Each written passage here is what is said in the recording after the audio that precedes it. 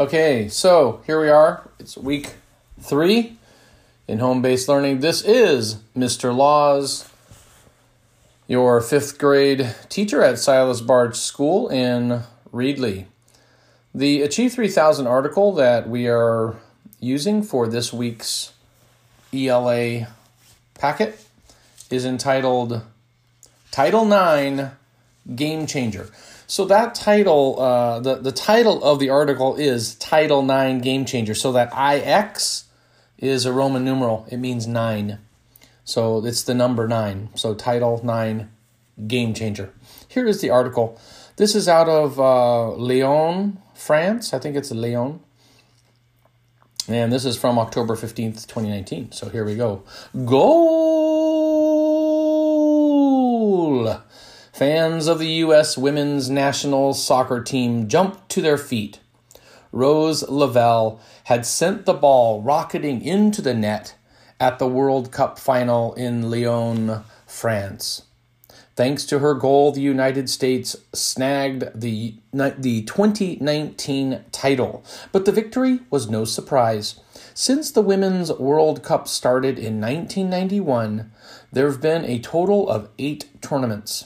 The United States team has won 4 of them. Soccer superstars aren't the country's only first-rate female athletes. Americans lead the pack in plenty of women's sports. Like what? Swimming, basketball, softball, and snowboarding, to name a few.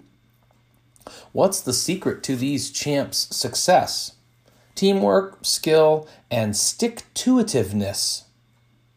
But without Title IX, we might never have seen them score. Title what in the world? It's pronounced Title IX. And here's the wrap-up, sports fans. Title IX is part of the Education Amendments Act of 1972. It ended discrimination based on gender at schools that got federal funds. The schools had to treat males and females equally. The policy meant schools had to do many things differently. It was an especially big game changer when it came to sports. Until then, most high schools and colleges had teams in lots of sports. Students could be on the football, baseball, basketball, or track team, for instance. The catch? Well, these teams were male students only. Few schools had any female teams. That left most female athletes with no way to get in the game. After Title IX passed, schools had to create female teams. They had to offer college athletic scholarships for females. Did women jump at the chance to get in on the action? You bet. The number of women playing sports soared. Today, the United States has more than 3 million female high school athletes. No wonder American women are such heavy hitters, goal getters, and record breakers. Check out the stats on soccer. In 1972, only around 700 females in U.S. high schools played soccer. Within 20 years, that number had jumped to more than 120,000. By 2019, it was close to 400,000.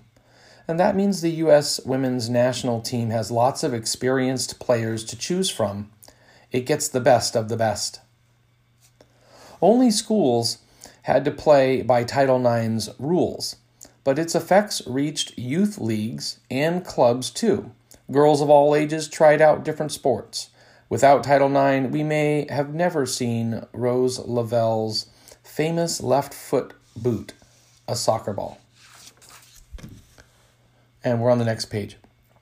Title IX has given female athletes a competitive edge off the field too. Sports scholarships helped lots of young women go to college. Studies show that most female bosses in top U.S. companies were athletes. That's not too surprising. Sports develop teamwork. They help players become leaders. What else comes in handy in sports and business? Keeping it together when the going gets tough. And today, American women are earning career titles as well as world titles, thanks in part to Title IX. At the bottom of the article, we have another of those dictionaries.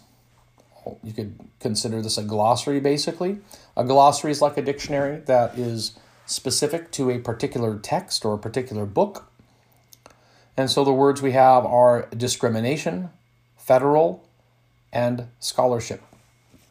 So discrimination is a noun. It is the practice of unfairly treating a person or group of people differently from other people or groups of people. Federal is an adjective. It is of or relating to the central government or the federal government. Okay. And a scholarship is a noun. A scholarship is an amount of money that is given by a school, an organization, etc., to a student to help pay for the student's education. Okay, so I jumped right in and got going with that article.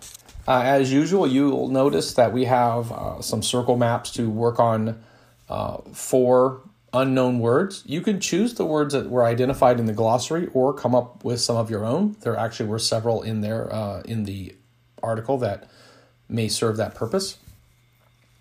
Of course, this is a day one blog or a day one podcast that we're uploading here. And as we have done previously, we will be doing a summary of the article for day 2. And so keep that in mind as you read this again tomorrow. Like, read it every day. Like, you can play this podcast every day if you like, to get your mind in the right place. So today it's focusing on the article itself, getting the big idea, and identifying some unknown words.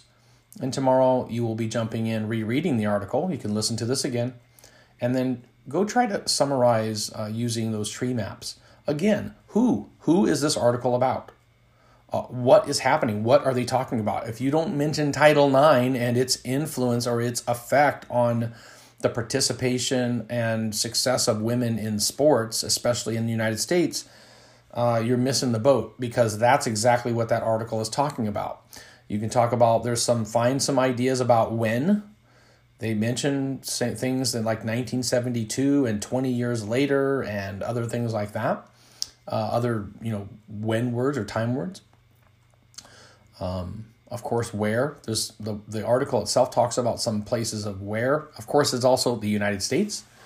And of course, the why and the how. The article also goes into those ideas as well.